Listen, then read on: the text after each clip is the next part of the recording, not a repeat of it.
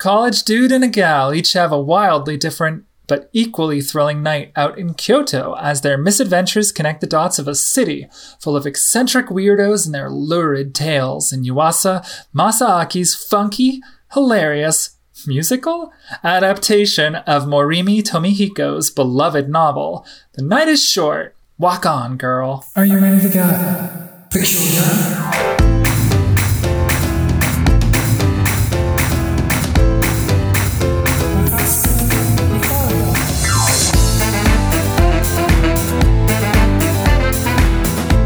The fact that they discovered that ability, they figured out how to fold proteins. They got a computer program developed by Google that can now figure out how to fold proteins. This is a really big deal. You just put the arms in first, and then you take that's the back definitely part. not. I appreciate your desire to fold proteins, but that's not. What are we doing? We have a show to do, Munson. Welcome, Nakamadomo, to Okashia Podcast Anime with Friends. I am Sabrina Ray, and I rage hard. With me is my wingman, Don. Can I call you Don Underwear? I mean, you can call me whatever you would like, I suppose. Will I appreciate it? It is questionable.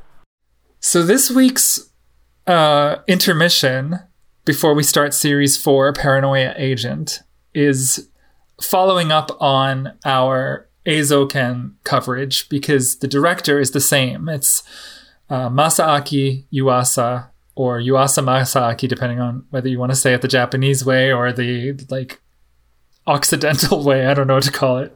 Wow. I don't even remember. Is Occidental still a thing people use? Well, you can't use it. You can't use Oriental. You can't use Oriental, but that really is the But I think you yang can. to I think you can use Occidental's Occidental. Yeah, anyway, this is all besides the point. I'm now calling you Dawn Underwear from now on because this movie's crazy. It is a crazy movie. It is filled with lots of really strange, really eccentric characters. In preparation for this film, I actually watched the series that precedes it, which was the Tatami Galaxy, which is this really wild series about this guy who has feelings for a girl. If this sounds familiar, stop me. I'm stopping you right here. Yes. He has feelings for a girl, and they're connected to this little tchotchke that fell off of her bag, or that she lost in the laundry. And the feelings he's got it for some reason. Okay. Call it kismet, call it whatever you want to. But he has her tchotchke, her little bear tchotchke. And instead of just going and saying how he feels, does this sound familiar? Stop me if it sounds familiar. Instead of just going and talking to the girl, possibly asking her out or doing anything about it, he instead envisions all the different scenarios that could lead to his rose-colored college life. And there are actually characters. Wait, lead to his rose-colored college life. Right, so he reimagines this 2-year period in his college life that he's going to have this amazing time. So he imagines himself as joining the bicycle club or the cyclist club. And he imagines, I forget what they all are, but all of them basically, because it's called Tatami Galaxy, he lives in this really small room. It's a very common thing we've talked about on the show before, but in Japan, it's very common for Japanese people to have very small rooms, but have a very outward life where they spend a lot of their time outside the house, especially in college. I guess that's true of American colleges as well, but it does persist a little bit more there than it does here, because I guess it's just how it's built. And then you can even see some of that in the Night is Short, Walk On, Girl, where they don't really spend a lot of time. They don't really spend a lot of time in rooms. They spend a lot of time sort of wandering the night. And anyway, just you didn't watch Tatami Galaxy, but no, there are but characters. What you have described is very similar. Yes. So why don't you tell us a little bit about a little bit about the Night is Short, Walk On, Girl, before I get into sort of the connections between the two. I can tell you this. It's based on a novel by the same person who wrote Tatami Galaxy, and they're both the same director. So visually, looks very similar. Dialogue, the writing, voices are very, very much in sync. And there's in Tatami Galaxy, it was much more about the man's voice and his adventures, and none of them have names. I mean, some characters have names, but the main characters do not have names. They are known as man, woman, girl, raven-haired girl, senpai. So like, are you now I can't even tell if you're describing Tatami Galaxy, if you're describing right. They're very similar. In this one, they're called Otome and Senpai.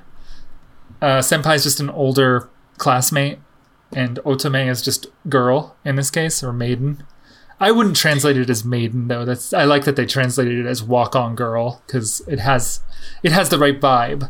Anyway, tell us a little bit about the movie. I mean, at a high level, let's just talk about plot. We've got a high younger level girl, and a slightly older gentleman, but they both seem to be attending the same school. Yes, in Kyoto. And the action takes place around presumably one night when the girl decides she's going to sort of get out and explore the city. This is going to be her big adventure.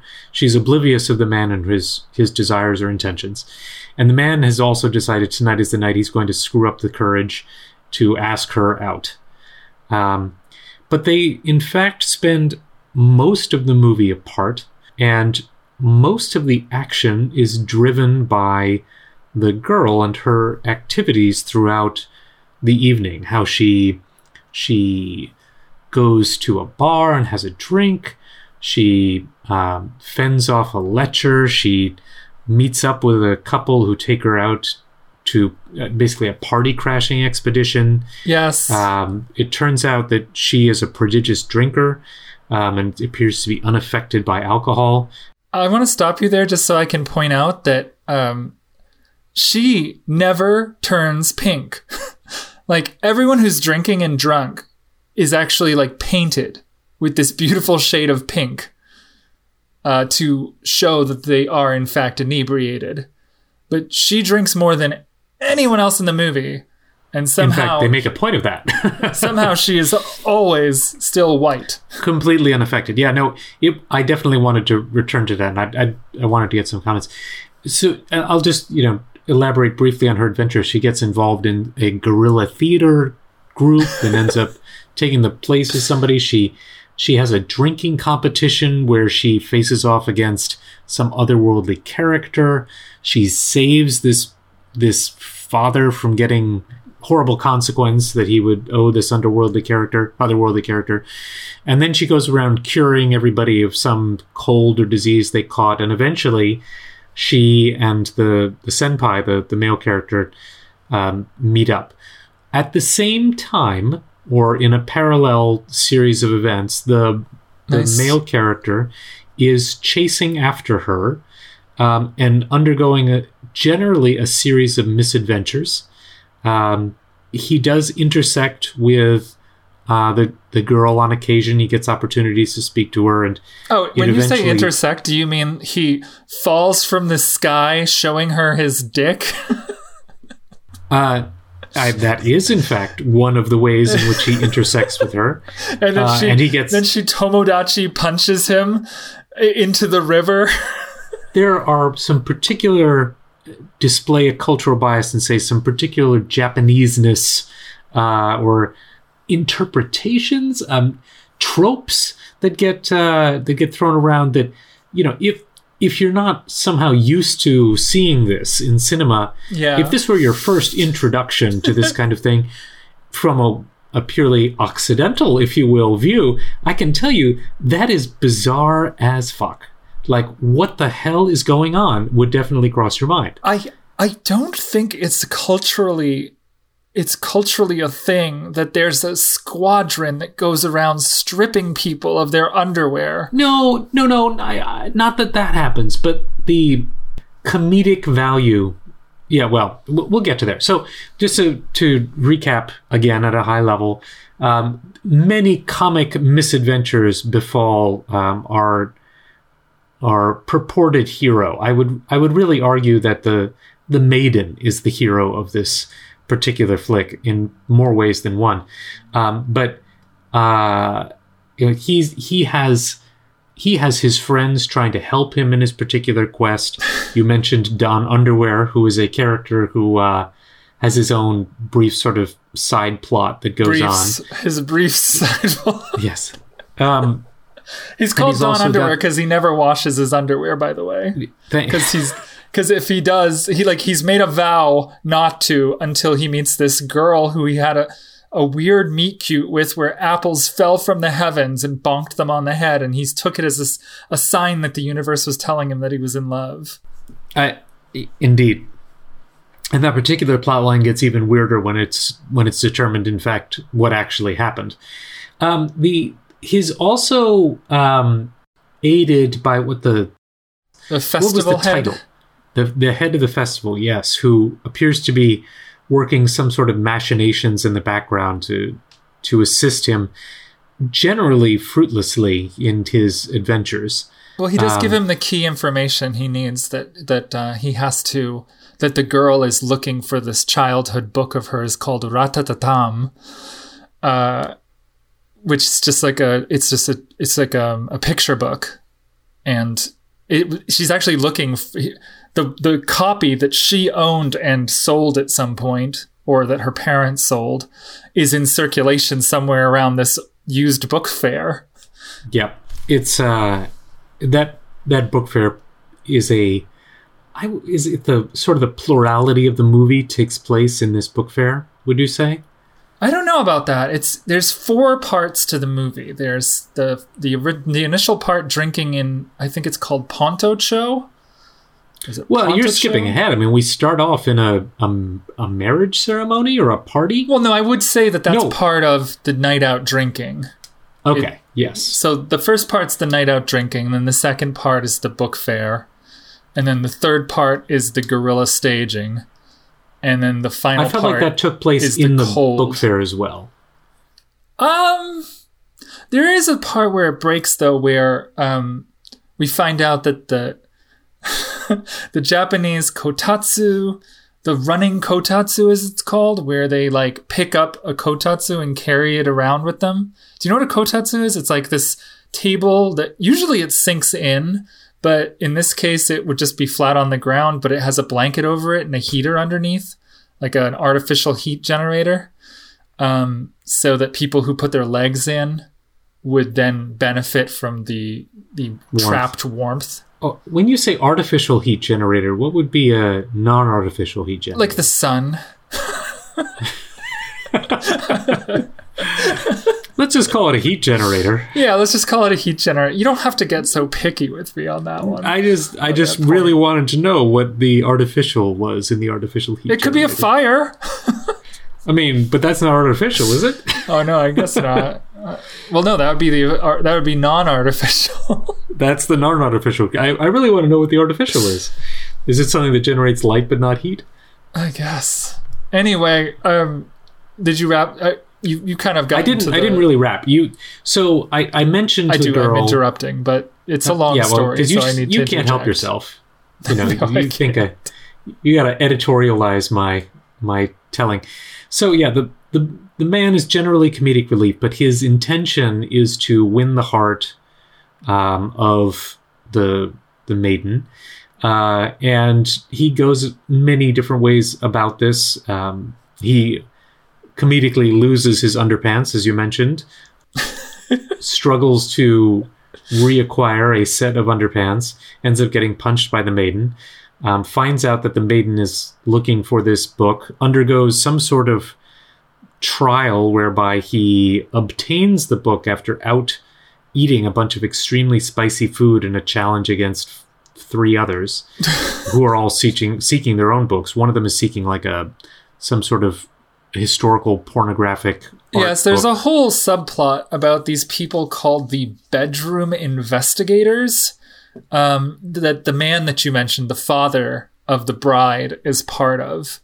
And they are collectors of, like, it's almost like there's a like, because it's old, there's supposedly like a taste value assigned to it. Right. It's tasteful pornography because it is art, and it is art because it is old and drawn as opposed to lurid photographs of naked women. So therefore, it is considered art as opposed to pornography. But the guy who we're introduced to the art through ends up, at first he looks like kind of like he's giving sage wisdom to Otome, but then suddenly out of nowhere his hand just keeps dropping. And it's not out of nowhere, it's clearly telegraphed.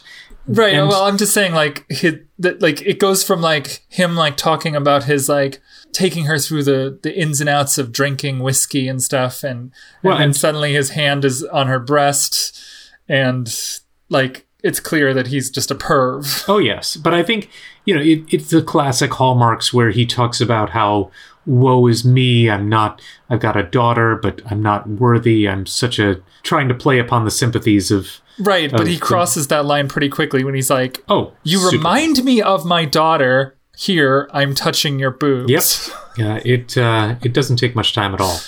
And then once she clocks him, he somehow explodes with a sheaf of these papers flying all over the room, which end up being this old pornographic art.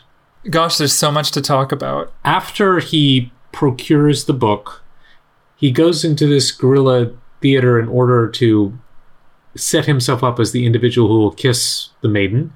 That fails. He does not kiss the maiden. The parties disperse. He, sort of broken and alone, returns to his house.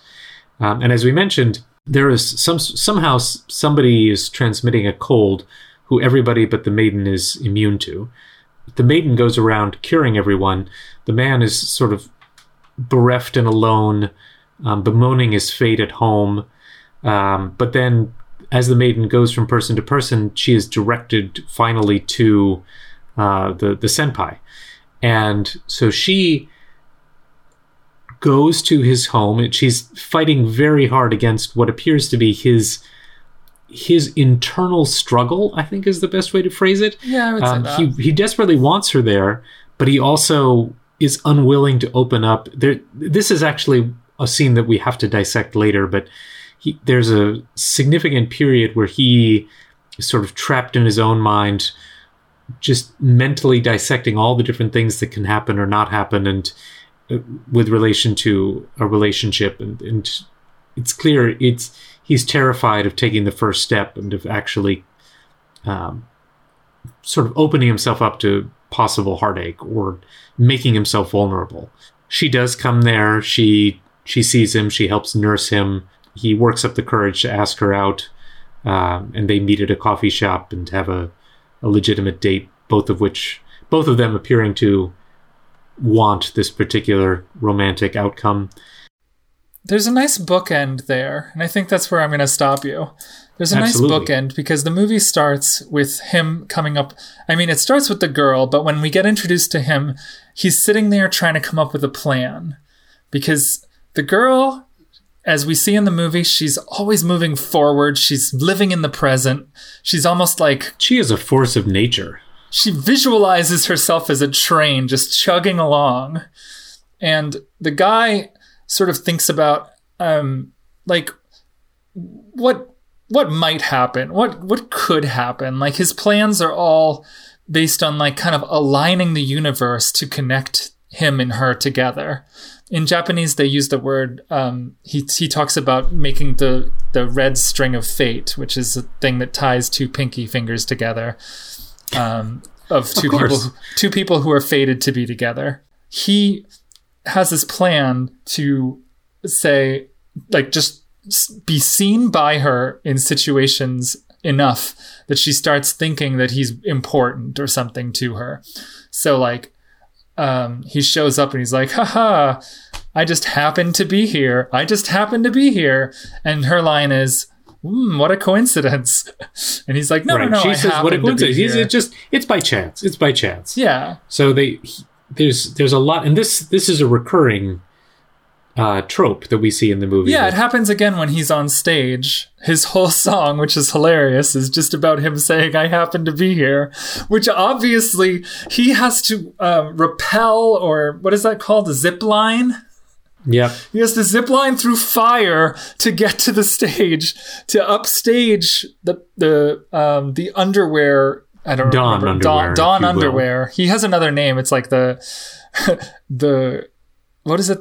The curmudgeon? No, the braggart of Monte Cristo? No. It's a strange word. It's a word I don't often use. The codger of Monte Cristo. He upstages him and knocks him off the like high stage that they've built for them for the guerrilla plays, and he takes over the lead performance, and that's exactly what he says. He says, like, I just happened to be here. It's like, so yeah, of course you were. You flew through fire and arrived at the stage and just happened to be here. And she doesn't miss a beat. Oh. She's just like, oh, what a coincidence. And then it flips at the end. And that's how you know that, like, we're in his reality now. We're in, like, real time, and, like, he finally told her. Like, we saw him finally, like, kind of confess that he wants to go out with her and ask her out. And when she shows up, you know, they kind of flip the dialogue, which I thought was a really cute twist. I will tell you this. The book is slightly different than the anime adaptation. The festival leader that we talked about, who had a secret, which was not a secret because it's given away very quickly, but he's a cross-dresser, and he often dresses as a woman in order to vex or lead on men for the attention, I assume. For the lulz. For the lulz, sure. Probably in the movie version, he definitely is expressing something deeper. Because when it comes time to say, like when the guy confesses his love, it turns out that the apple girl, the girl that was with him when the apples fell on them, the apple girl was actually the festival leader, which is not the case in the book. She's never given a name or a personality in the book.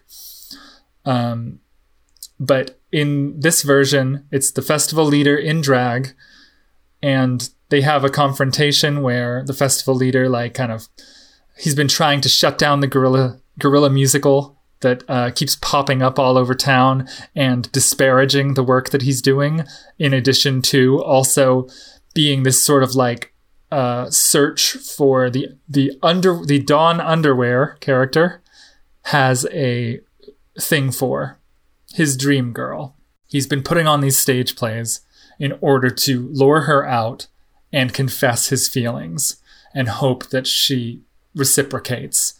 And instead of finding, like, a girl that would reciprocate his feelings, he finds the festival leader who's trying to shut him down.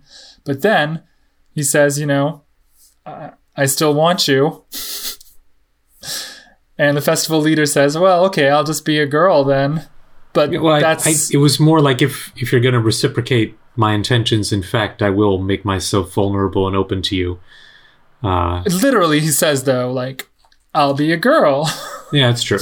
But yes, you're correct. And that whole thing gets messy, but it turns out I was curious. It turns out that the director has feelings for him, and then they get a meet cute when Todo-san's missing koi rain from the sky. There's a tornado at some point, and although the ending of the film has a lot of weather in it, I don't know if it's connected. Like the weather generated by loneliness, and this movie is hard to talk about because there's a lot of layers that sort of feed into each other, and I guess I should start there. All these little stories happen almost like little vignettes. You're seeing, like, little slices of an evening as the characters moved through different phases and different settings. So, you know, she's drinking with one group, and she learns this really... I mean, Otome is drinking with one group, and she learns this really silly dance. And she starts doing it. It looks like a crab kind of walking, but with, like, their face all contorted and their arms jutting out to the side rhythmically. Arms akimbo. Yeah. And it's from this society of sophists, right? Or sophists.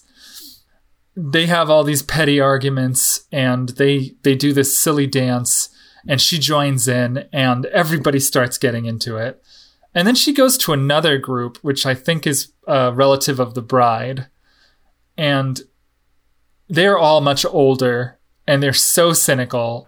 Stodgy. And they see that she drank all of their alcohol, and then she just kind of like brazenly declares that she'll drink all the alcohol in the sight. And I love that part. And I love the fact that she's like, you want to see something special? Watch this. And then she does the stupid dance. And it turns out that stupid dance was invented by those guys. And by the old people at that party. Yeah, and they're ecstatic. It reignites that like passion they have for life, and to see that their legacy, their dumb legacy, is continuing, suddenly like brings them back. There's a whole thing happening in the movie, and I want to hear your thoughts on it. But time is relative in this movie for different characters, and it's a point they keep making. Whenever she goes to meet these different characters, their watches move at a different speed than hers. Otome's watch moves almost slowly. It's very deliberate, and it's probably real time. And she meets two different groups that really highlight this. She meets Haguki, which is the dental assistant. You don't know much about her because she's from Tatami Galaxy. And she meets Higuchi, who is the samurai-looking guy who refers to himself... With the big chin. Huge chin. Comically huge. And he's always wearing a yukata, a Japanese kind of kimono for men. I guess yukata also could be for women, but it's more of a casual, less showy kimono. He's wearing that through the movie. He wears geisha on his feet. He's very traditional. He's also refers to himself as a tengu, which in Japanese there's phrases about that, which just basically means a braggart or like a self-centered person. And that seems to be his whole lifestyle. Anyway, those two, their clocks move pretty quickly, much faster than hers. But the old people, their clocks are just spinning wildly. Just time is just flying for them. To me, the clock, the spinning of the watches and the impressions of time was related to that for her. She had her whole life. She had all these experiences in front of her. Like time is not urgent for her. I get that. And for these other parties, the older you get, the less time you have, the more you've squandered it. You've spent your experiences, you have very little, you'll have little experiences left. For you, time is fleeting. And to me, for her, it was particularly slow because she was sort of young and innocent and guileless. Like there's no artifice about her. She's very straightforward, honest, sincere, almost to a fault, honestly, which I would speak about in a bit. Like only near the end of the movie does she express any sort of self-doubt or self-reflection to me. And maybe I'm being a little harsh and I need to rethink that. I do want to comment on that before you move on. I interpreted that as sort of, she spends the whole movie being that sort of like sounding board for other people. And yes. Like she keeps moving forward, never stopping to think about her own needs in a situation. Or wants. Yeah. And when she gets to the sort of like towards the end of the film and everyone is sick and she's been sort of used up, she looks into her own heart and realizes that she hasn't really taken any time at all to think about how she feels. And she doesn't really understand what's going on in there. Like when they open up her chest, it's just a bunch of puffy white clouds. And that's the first time she sort of starts asking herself, like, what does she want? And she starts thinking about her senpai, who she's been told to go see because he's in a really bad way. Oh, and he cares about her a great deal, and she should recognize that. Well, yeah, he does, and I think that she's been not oblivious to it, maybe, but she certainly hasn't taken time to let that moss grow on the rock, like a rolling stone catches no moss. And she hasn't stood still long enough for those feelings to catch up with her. Yeah, she hasn't really seemed to care all that much. And it doesn't seem important to her. She's not out seeking a relationship. She's out seeking experiences, man. Yeah. She's out just, partying on the town. Meanwhile, you've got Senpai brooding in a corner and basically, fidgeting over his feelings and highly desirous of her. And I actually think this, to me, is the biggest weakness of the movie, is that the movie still, to me, seems like it is based in a view that this neurotic man can still, I don't feel like, from what we know of the girl's character, that it really makes sense that she is interested or looking to actually settle down with the senpai. To me, it made sense for her to just be, the nice short walk on. She's out there to sort of experience life. Right, but look at the way they contrast that with the man.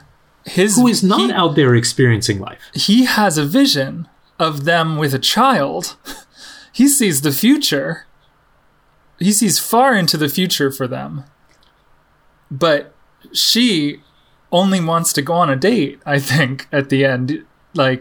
She's willing just to take it one step at a time. And I think that she brings him over to her side more when they finally make their connection.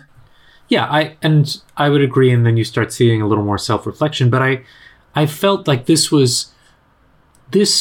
and I'm going to be as overly critical, if you will, in my statement here. This is the dream of a man who is envisioning basically this caricature of a perfect woman who drags him out of his own reverie and into the real world.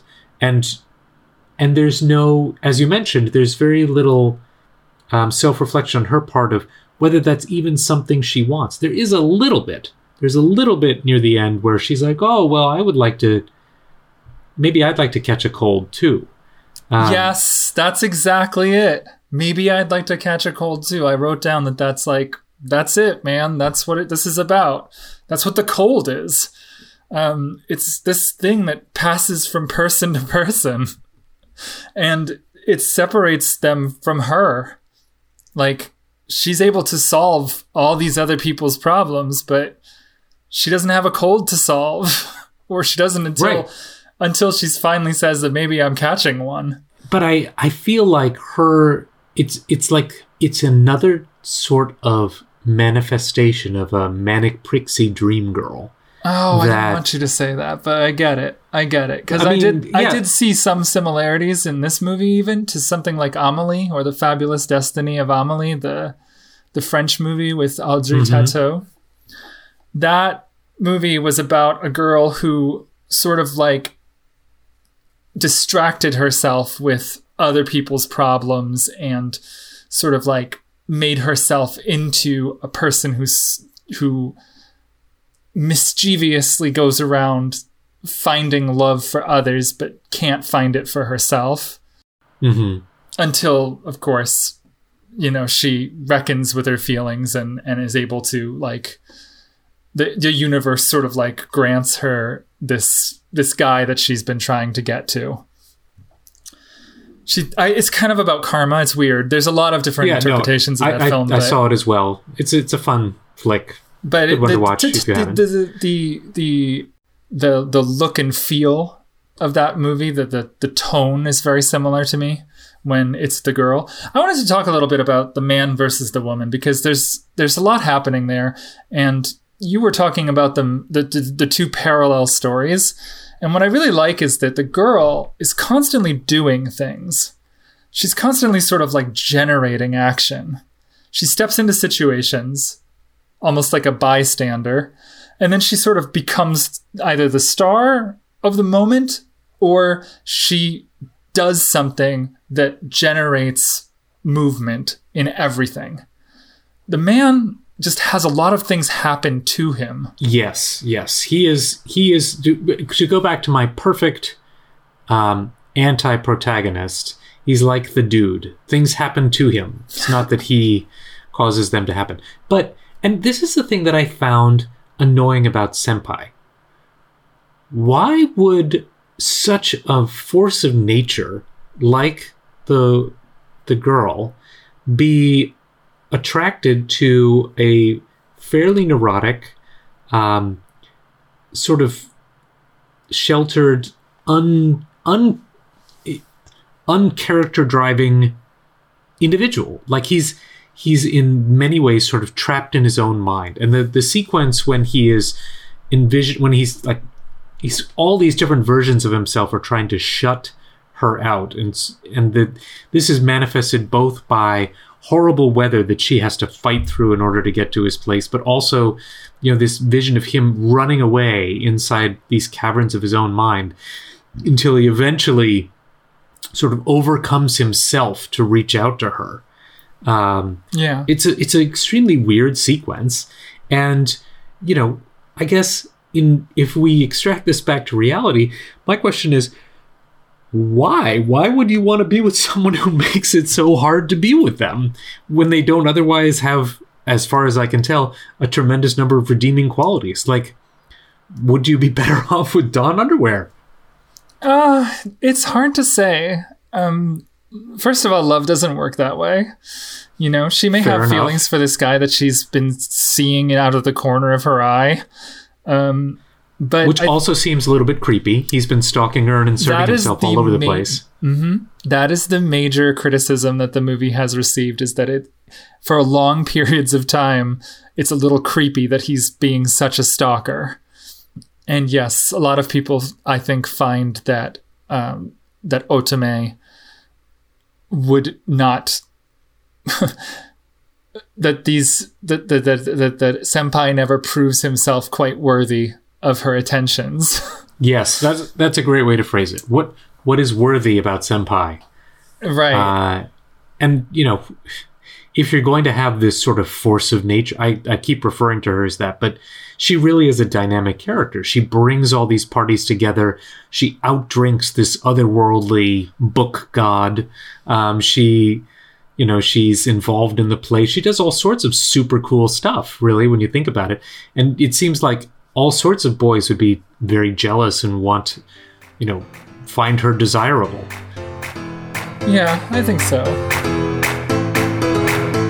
Hey there, I'm Marn, and I've got a new podcast right here on the Orange Groves Network. Every other Thursday on Dead Letter Society, I'm going to invite a friend into my library of terror to discuss a piece of horror fiction. We'll tackle topics like, why does Stephen King like evil clowns so much? Why is IKEA so inherently scary? And why don't young adult publishers like the horror genre? You can even read along with us week to week and weigh in with your own opinions on the Orange Groves Discord. So check out Dead Letter Society, a horror book club podcast, on the Orange Groves Network website or your podcast provider of choice.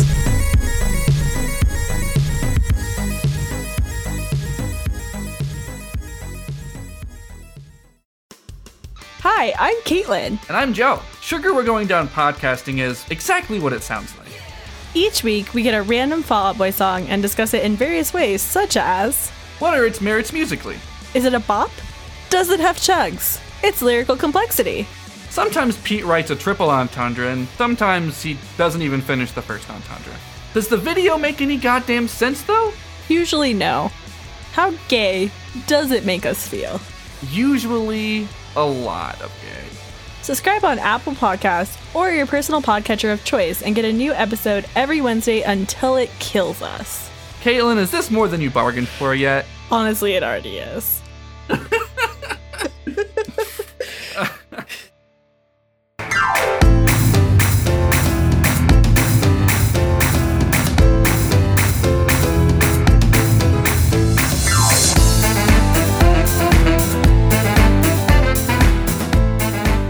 I wanted to read a quote by the director that was given to Anime UK News during an interview.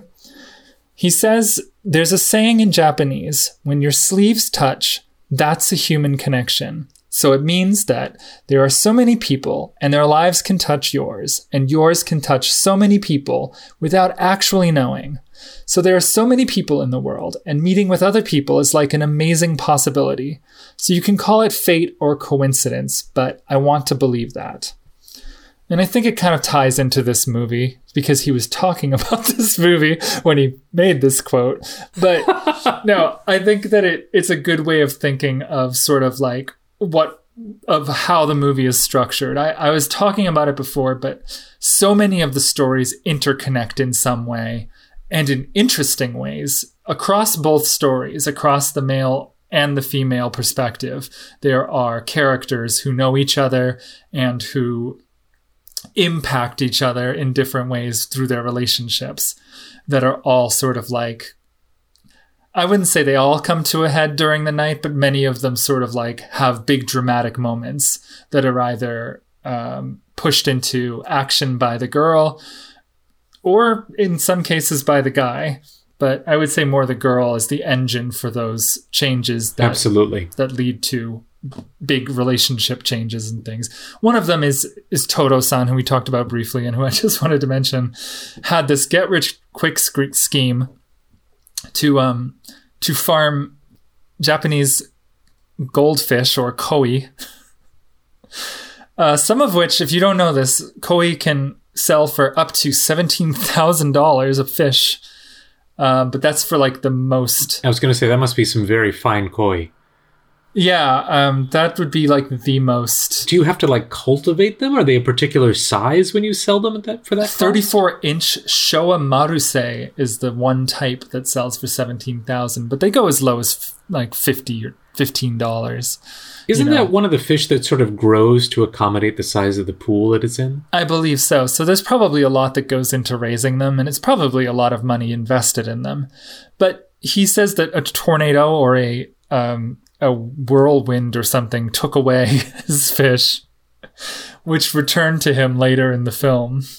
Otome, he lost his money, so now he has to sell his beautiful erotic art in order to pay off a debt that he has with this shady character named Rihaku, who's the old man, the ratty-looking old man that Otome gets in a drinking contest with. And the drinking contest stakes are that if she can outdrink him, then Todo-san won't have to pay what he owes. It'll be even or squaresies. Even Steven. Even Steven. Even squaresies. There's this alcohol. I think you know what I'm talking about. It's called imitation Denki brandy or bran. And it's supposed to be so nice to drink. And it's obviously an imitation, though. And when the girl sits down to the drinking contest, she's told that she can have a chance to have some of this miracle drink. I love the description of that drink, by the way, which was somebody was trying to make the Desi Bran, and they made something that neither looked like it nor tasted like it. And that's the imitation Desi Bran, and everybody loves it. Isn't that an interesting scene, though, when she does go head-to-head with Rihaku, and she's like... Oh, yes. And she's like, I think it tastes good. It's like, it's warming to the soul or nurturing, you know? And we even see in her belly the yellow gold of the Rihaku, not the Rihaku, the Denki, the imitation Denki Bran has like transformed from butterflies into flowers. And that's something about the girl that I forgot to mention that's very interesting, is that the scenes with the guy, they're a little more clumsy looking and the animation is a little bit crazier.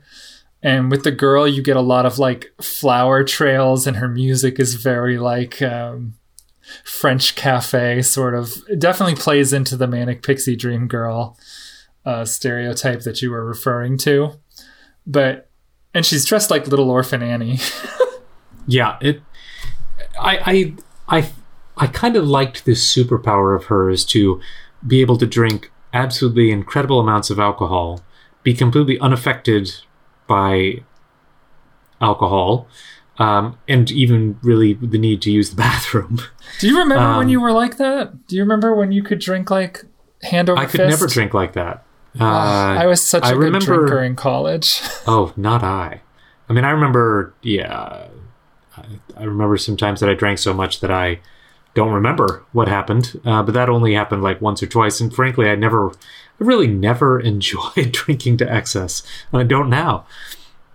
I think I had a lot of reasons that I was drinking to excess, but then my roommate, who would later be known as the Vomit King, and who I will refer to as the Vomit King now, he had a really heavy night of drinking, and they came for him because meaning the Horsemen of the Apocalypse? Let me set this up a little bit. I slept in a bed that was on stilts because of this man. And I was at the ceiling, like where I only had, I didn't even have room to sit up, and I had a pool. I had bunk beds, and I had a pool ladder to get into my bed. That's how high off the ground I was. Why did you have a special ladder? Was this in college? Yes, and was this how the room was set up? He used a step to get into the bed because he had this giant chest that he put underneath his bed, our bed. And he put it up on these giant stilts. So I would sometimes hit my head on the fire. Oh, the nozzle. On the fire alarm. Or the nozzle, yeah. Which was ridiculous. I felt ridiculous. Anyway, my roommate at the time, he drank to excess one night. And he went into his bed and he threw up over the side of it and then rolled out and fell like 4 feet off this bed onto the floor below, smashing through my CD case and also covering it in vomit. And they had like biohazard people come and take away some of my stuff. What? They had like emergency people come and they like loaded him into a chair that they then lifted up and carried out. So he looked like a fucking royal king being carried by his vassals. It was so weird. The images have never left my mind. In fact, when he fell on the ground, he landed on top of a moving fan. So like there was like a fan in the room that was blowing air. He like fell on top of it and his body weight like absorbed it. And it was just blowing and turning like every so often underneath him. You could hear the flap of his skin. It was very vivid imagery. Honestly, this sounds quite foul and potentially life damaging. He quit school after this and he joined the military. So he obviously had reached some kind of rock bottom. He ate Cheez-Its and I've never been able to stand the smell since. It was so toxic, dude. Anyway, that's a gross story. I feel like you're getting some unprocessed trauma out of your system right here. Right, I am really. But I mean, I don't even remember what I was talking about. This is just a crazy night. Well, we were talking about the girl's ability to drink without, and basically when the alcohol hits her belly, it turns into butterflies and flowers and good feelings that just float up into the ether, which and that's sounds like a lot better than what actually happened. And what did you make of the fact that he was such a negative individual and like he would drink and it would like make him older and more wizened and more unhappy, and she would drink and it would just make her, happier and bubblier and more positive? Yeah, he's like, this tastes of nothing, and she's like, it's warm and robust, and he's like, life is fruitless, and she's like, it's abundant. And then on the one hand, he was talking from the perspective of someone who has had lots of life experiences, and therefore, just by the sheer ratio of life experiences that he's had versus her, he's sure to have more negativity than her. And it seems to be a scale that is balanced towards him being negative. So what is this viewpoint that ascribes negativity to the old, which is something you see in old people? They can be crotchety, they can be unhappy, and it's personally, as I think. Yeah, but also there are old people who are positive and happy, and he had a great life, though. That's the thing, right? I mean, he's in a fantastic position. Like he's he's got this incredible sort of moving castle like train that he gets around on. He's got, he seems like an amazing character, and yet later when she encounters him when he's dealing with the cold, he isn't nasty or mean or well, I guess he's a little depressed. No, but he lays it out then. He says basically that he was wealthy. He found out that just having wealth wasn't good enough, so he got armed bodyguards after somebody beat him up. And he also found out that he didn't need to get real love because he could just buy it. Right, but nothing ever was fully satisfying. He allows himself to have that perspective, I guess. And well, it's so interesting to me. Don't you think the girl is naive in this sense, though? Like, yes, she absolutely. just doesn't have those experiences. And I mean, what is she? She's a reminder that, like, all those experiences he's had that make things feel negative aren't necessarily negative. Well, I guess the question comes down to, he wanted to really feel, to be connected. Yeah. Right? But he never got those things.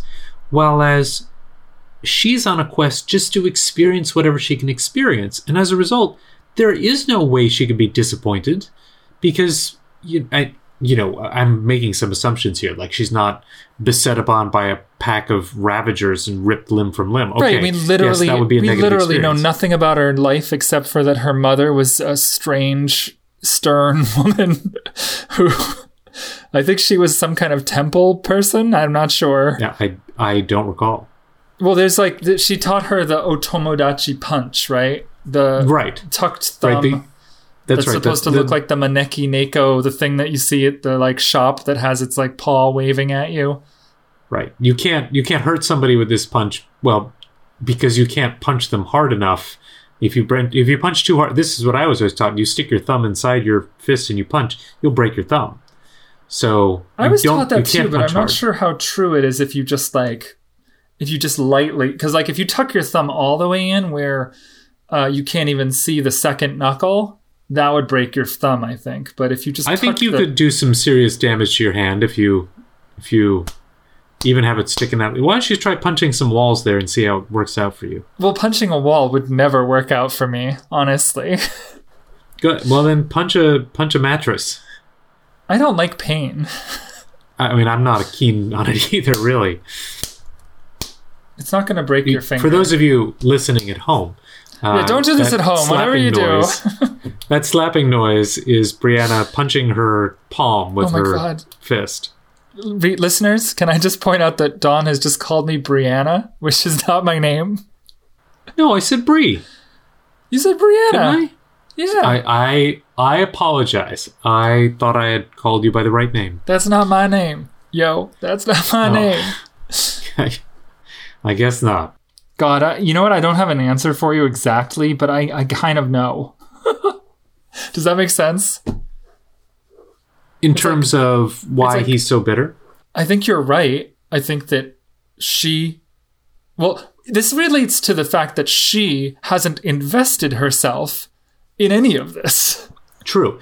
And the other thing is, in order, she doesn't set out with a particular goal. It's not like she said to herself, or like the trope of an 80s movie, right? Where it's like, oh, I'm going to, for a guy, I'd be like, I need to get laid by the end of the night.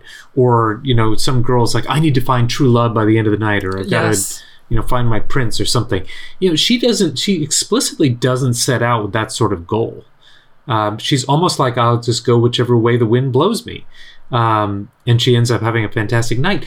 But then, this is why I feel that the character of the senpai is sort of limited in that he has a particular desire that he's been, masticating for a long time. I deliberately chose that word. He's been chewing on it and unable to commit to doing anything about it, and it's eating him up inside. While as for her, she's carefree. She's out there having a great experience. And as a result, she's much less burdened by any sort of unrequited feelings or unmet desire. She doesn't have desires that she's failing to meet. And I think when you invest yourself in other people, in in pursuits, in goals, in needs, wants, you risk losing that part of yourself that you invested. You risk the damage that you'll take from that investment. And it sounds like, this Rihaku guy put his feelings and things that didn't pan out, and the things that he eventually found himself investing in never paid those dividends that he expected. So he's very much alone. But there he is drinking with a cute girl, and she drinks him under the table. Apparently he had a cold at this time. He's one of the progenitors because he was coughing. And then at the end of the movie, you sort of see that she's able to pull him out of that, I don't know what to call it, self-pity. It's a paralyzing sort of it's navel-gazing. He's too caught up in his own that's a great way to put it. Whirlwind of what might happen or what could happen. What should have happened is more him. Yes. Yeah. So and I find that sort of character somewhat exhausting, particularly for all the reasons that, that anyone would find it exhausting. It's like, well, that's all this Sturm und Drang, but nothing is ever occurring. Like sometimes you have to take the plunge and take the risk and move on. And listening, you know what? This reminds me very specifically of a friend I used to have here in Chicago, who he lived in a train. No, he told us these long, elaborate stories of these girls that he was interested in, and discussing in painstaking detail like the interactions that they would have, and what happened, and clearly pining for these girls. And he was an absolute specimen of a guy, like sort of not a lumberjack per se, but very well built. He was doing a lot of rock climbing indoors, in great shape. Stop. he had a beard and wore these like glasses. Really smart guy, but he was also possessed by this terrible paralyzation when it came to women. Like I felt like he was just incapable of saying, just being assertive and almost aggressive to the point of like, I like you, or I'm attracted to you, let's go do X, as opposed to just trying to wait for that perfect moment, for that kismet, for that thing to bring them together, which 9 times out of 10 just did not happen. When you're just sort of floating on the wings waiting for that other person to see you or feel you. And I remember at one point I called him out on the fact that he just would never seem to execute. Like, stop telling us these stories about all these girls and all these experiences you're having if you're unwilling to just take the sort of simple steps of trying to go out on a date with them. Like, nothing is going to happen for you if you don't take these steps. It was not a high point of our relationship, I'll tell you. But it was, it absolutely reminds me. Did anything change? Between he and I? No. Like, did he change his behavior at all based on your admonishment? No, not based on anything I would do, or not based on anything I said. I know later he did embark on a relationship, but I don't believe that the relationship lasted. So he's single, that's what you're saying. To my knowledge, we are no longer friendly. He no longer interacts with me or the people that I know. I'm sorry. And he was originally my wife's friend. Somewhat of a tragic tale, honestly. Oh, sorry. But can I defend Senpai for just a second? Please. This is one night. This is one fucking night. Like, is he obsessed with her constantly all the time, or is he obsessed because he keeps? Like, yeah, he's obsessed with her constantly all the time. This is the whole build up at the beginning. He has a life outside of this. He clearly is put together when he's not A, drinking, B, out like having a crazy, ridiculous night out in Kyoto. This is probably his Friday evening. Yes, he's able to maintain a stable existence in the absence of her, but he does appear to sort of stalk her and show up where she's been. He's clearly been plotting how he's going to intersect with her in a fate way. But remember, you used the word he screws up the courage, and that's kind of what we see through the whole thing. He's trying to get to that point where he can just tell her how he feels. And yet, the big scene at the end where she is basically having to fight through the storm and fight through these incarnations of himself that are pushing her away, it's like the exact opposite of all that. Well, there's a lot of layers there. There are. In Tatami Galaxy, Johnny, the character that looks very much like Woody from the Toy Story films, riding Bullseye, he is representative of both that sort of like pent-up longing and also libido. I would say it edges more towards longing, like a pent-up, like a longing for resolution of these feelings, like the cathartic like release. What are we getting at here? I'm saying that in Tatami Galaxy, I often interpreted it as a sexual release building up, whereas in this one, I see it a little bit more charitably. No, I don't feel like it's as... I mean, honestly, it's rated PG-13, and aside from the pornography stuff, the boob wall, I may not properly remember the boob wall. Oh, I think it was just mentioned offhand. But at any rate, there's not a lot of prurient stuff. It's not wallowing in filth. No. Far to the opposite. It's the girl is fairly chaste and pure as she's wandering around. There's not a naughty thought that crosses her mind. Let's talk a little bit about the visual look and the music and whatnot. I read a really good description of it from a review of the film by Tim Brayton, in which he says that trying to describe the film's look in prose is a fool's errand, but if I was going to make a stab at it, I'd start by suggestion that the characters all feel like line drawings, round, empty shapes with only the bare minimum of detail to clearly define their faces and richly saturated clothes. Their skin is colored white except where they are sick or drunk, both of which happen frequently, and turn magenta. Their bodies are like the caricatures out of a comic strip with elongated, distorted features that distort even more in moments of stress or enthusiasm. And he says, the boy's entire body contorts into a large comma-shaped curve when he's petrified by his humiliated libido. And the girl is generally more normal, except she still can squash herself into impossible shapes. It's hard to top that. It's quite a look. Does it remind you of anything? There was a movie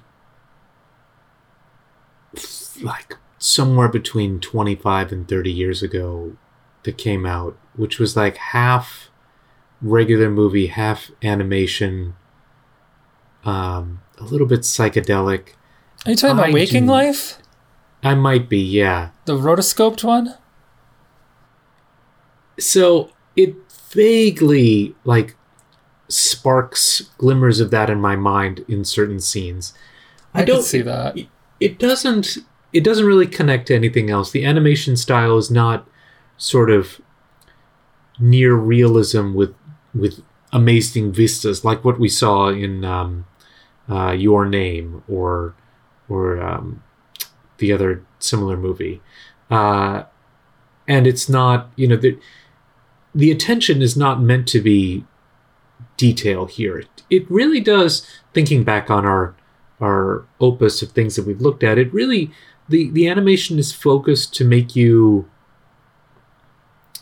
sort of feel a plastic-like nature to the parties. They are sort of spongy and they're able to absorb, like the manner in which they swallow alcohol, for instance, very exaggerated, very stylistic. Oh my god, what about when they eat the hot pot during the their hot lips pot are aflame.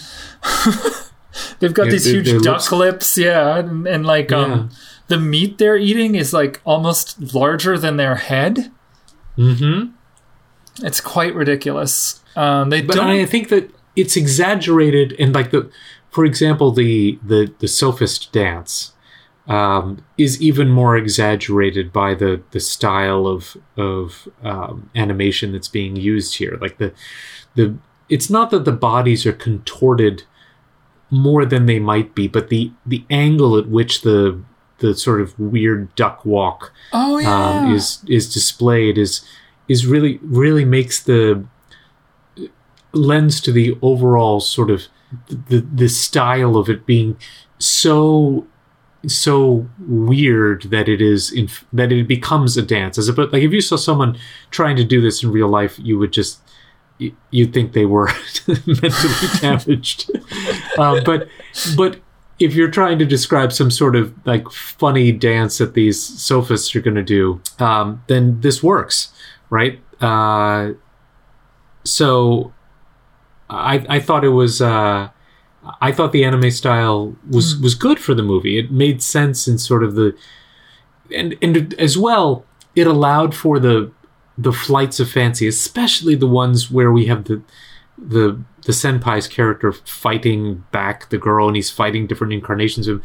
It actually felt very natural in the way in which the movie had been animated, and this is what it is. It allows you to transition quickly between dreamlike states and reality in a way that feels seamless, and in ways in which you can't really tell which one is occurring, but everybody's reaction to it is normal, whether it's exaggerated or perfectly banal. Either could happen because you can't tell if this is supposed to be real or not, but it doesn't matter. Like fantasy and reality are merged together. I also thought it reminded me a little bit of something like and I only thought of this while you were talking, but it kind of reminded me of something from Liquid Television. Do you remember like Aeon Flux, where like the bodies would contort in strange ways? Yeah. There was a lot of animation in that era that sort of like kind of went outside the realm. It's not as rare, obviously, in Japanese anime anymore, but definitely this director and this new crop of animators is sort of leading the charge in kind of getting away from very established anime conventions. And I find that like increasing the amount of ways you can express things has only helped. Remember when we were noting in Eizouken, or I was noting that the bodies got kind of rubbery? Absolutely. The exaggerated acts. Yeah, here I definitely see a lot of that coming together. I also read this interesting description. It was actually a comment made by someone on the Tim Brayton review of the film, but it was by Salim Garami, and he wrote, "If Into the Spider-Smurf..." What's a Murph? Can you qualify that before we continue? "If Into the Spider-Verse is the movie that made me feel most weightless and like the clouds are beneath me, Night is Short is the one that made me feel the most bubbly and like the world is before me." And I thought that was really nice, because to me that really sums up what it feels like to watch the movie. And I don't know how you talk about that, but this person found a good way to say it. I felt like the movie was so propulsive, even though it was so disjointed in a way too. Like I said, there's clearly like at least 3 acts, and among those acts, there's splintered little stories happening all the time. And it's not always clear the way that they're connected to each other until much later in the film. Like you don't learn, some of them are quick. Like you learn that the bride, Naoko, that just got married, that her father is Toro-san, right? But that comes almost immediately after the scene of them drinking when he gropes Otome. and then you learn that other characters are connected in weird ways. Well, for example, the sophist party she goes to where she learns the dance is actually a going away party for this guy who had his heart broken by a maiden, And then it turns out that the girl who broke his heart is the bride. From it's all the connected. First scene. It's all connected. Yeah. And I thought that this movie, aside from the stuff we talked about, being young versus being old, changing your perspective, those kinds of things, aside from the love story and stuff, I think it is about kind of like how people are connected. The cold spreads in the same way that the drunkenness spreads. As the guy pointing out in the review said, people who are sick are portrayed with the same color as people who are drunk. And I think it's because it's about social. It's a kind of a social activity. It's hard to say that a pandemic is a social so glad activity. We could loop the pandemic into this, but it absolutely is. It's hard to say that like a pandemic is a social activity, but it's communicated through the interaction of people, and this drunken sort of glee that spreads with Otome as she like wanders from party scene to party scene. It spreads across the characters, eventually claiming some of them in drunkenness. But I thought that was a really interesting way of portraying like how all these lives sort of intersect and to then signal out and other. Like Otome is othered from the very beginning of the movie because she doesn't get drunk and she doesn't catch a cold. I understand the reverse significance of her being the cure-all, and I can understand that power being important as it relates to she basically also cures Senpai of his loneliness, of his sort of mental demons that consume him as well. Like there's a lot of curing going on in what she does when she brings the cure to him, brings him sort of health and wellness. But I don't understand why, aside from having to play that role, how, like, what it's otherwise supposed to mean that she doesn't get sick. Answer me that. Going from person to person looks from the outside like she's connected, like she's involved and invested in these people, right? She's given her time and care and energy, but they don't know anything about her. She's just sort of this fairy that flits from flower to flower, spreading, magic fairy dust to different things. But in the end, she's not part of it until she is. She's above it. She's above all of it. Because she's still moving forward. And I don't know if I'm saying this right. I mean, but I don't know either. We can only speculate. But I would say this. I wrote a poem about it. It's not a poem. It's just some prose that I wrote. When I finished watching it, I was like, what a wild year this night has been. Only those who are still long enough for a moth to land on their face are permitted to catch cold. That ties into the character from Tatami Galaxy. The woman is always, a moth is always landing on her and she's screaming. But I just saw the connection between the two films, and I saw that, like I said, a rolling stone doesn't catch moss. It's a lot. Do you have any questions about anything that sort of culturally or anything you didn't understand? I can tell you that in Tatami Galaxy, there was a character named Joe Gasaki who had a live-in girlfriend who was a doll, a life-size doll, who he treated with the utmost care. Sort of like that movie with Ryan Reynolds, Lars and the Real Girl. And he was a central character in that film, in that series, TV series, and in that book.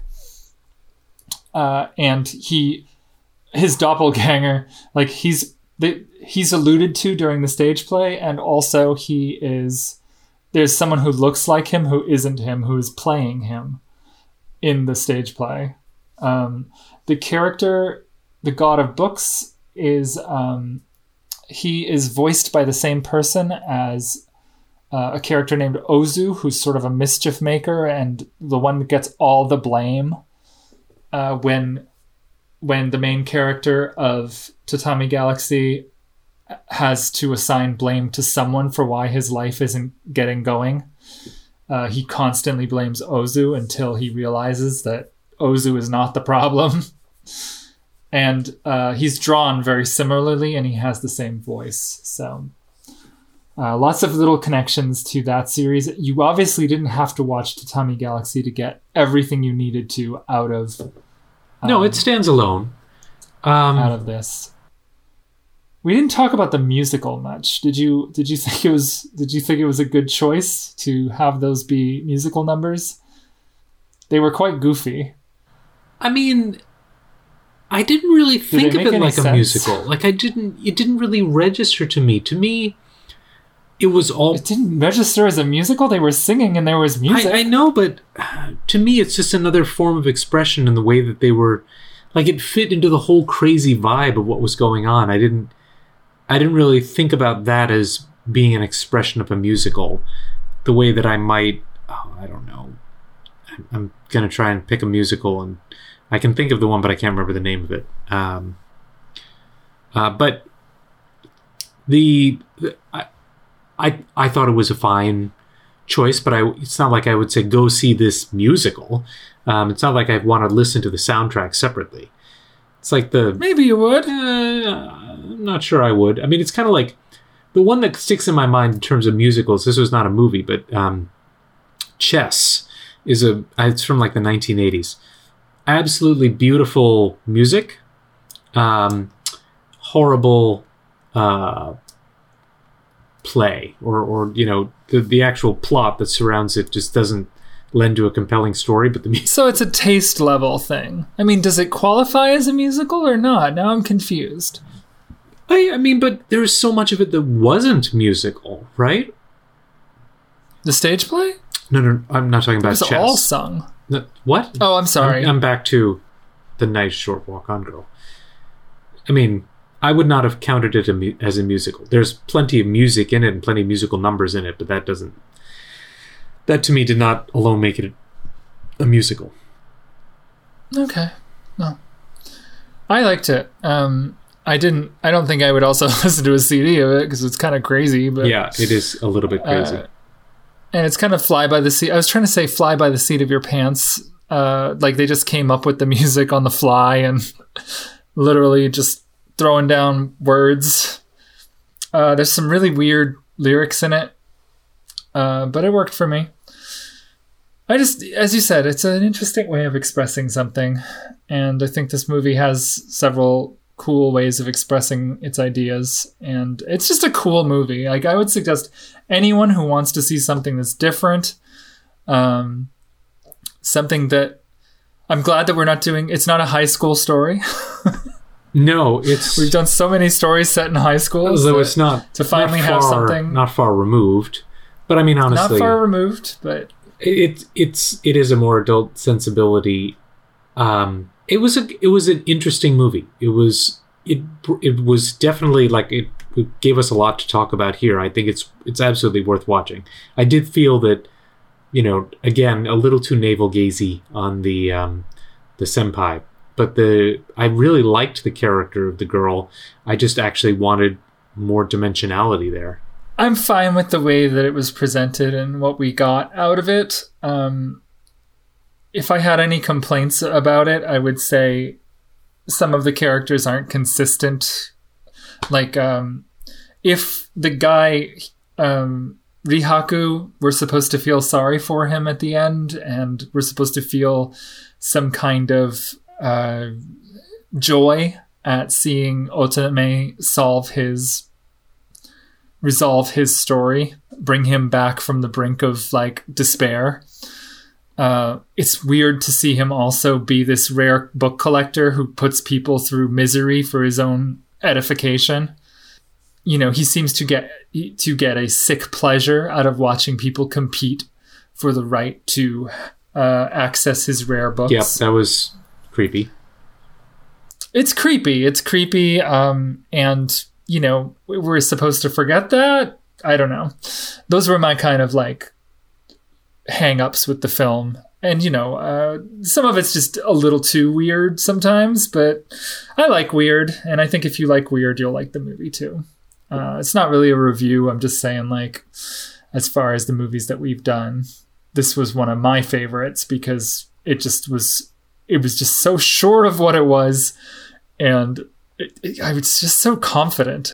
Dawn, it's been awesome. If you haven't seen The Tatami Galaxy, which I don't think you have, I definitely suggest it. It's much more breakneck speed on the dialogue. I think they did a better job of sort of translating the denseness of the novels to the film version, as opposed to the TV series, which just sort of throws everything out there and hits you with it's so fast in Japanese that the subtitles are actually hard to keep up with when you're first watching it. But this movie, they slowed it down. They presented a lot more of that relentless pace through the presentation and the visuals and the audio, and I think it works really well. And if you're considering watching one of these, I would say start with The Night is Short, Walk On Girl, because it's a little bit more accessible, honestly.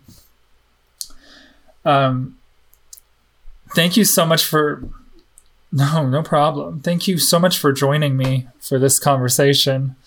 Yes, and we will be back again for our next episode. It's going to be on the Belladonna of Sadness, which is going to be something else entirely again. We're trying to get outside our comfort zone of high school kids, which is not on purpose. It's just one of the many oft used shades of Japanese anime. If you guys are interested, you can check out all that we're doing. Come to our Twitter. It's twitter.com/Okashina Podcast, OKASHINA Podcast. We have all of our information there. Don, do you have anything else you want to say before we go? No, thank you very much for taking me in this journey through The Night is Short, Walk On Girl. Yeah, this was a long night for us. It wasn't short at all. Or was it short because I'm a beautiful girl that you're sitting talking to and time flew by? No, it was super long. Okashiku Ikoyo! That was pretty good. For a bunch of drunks.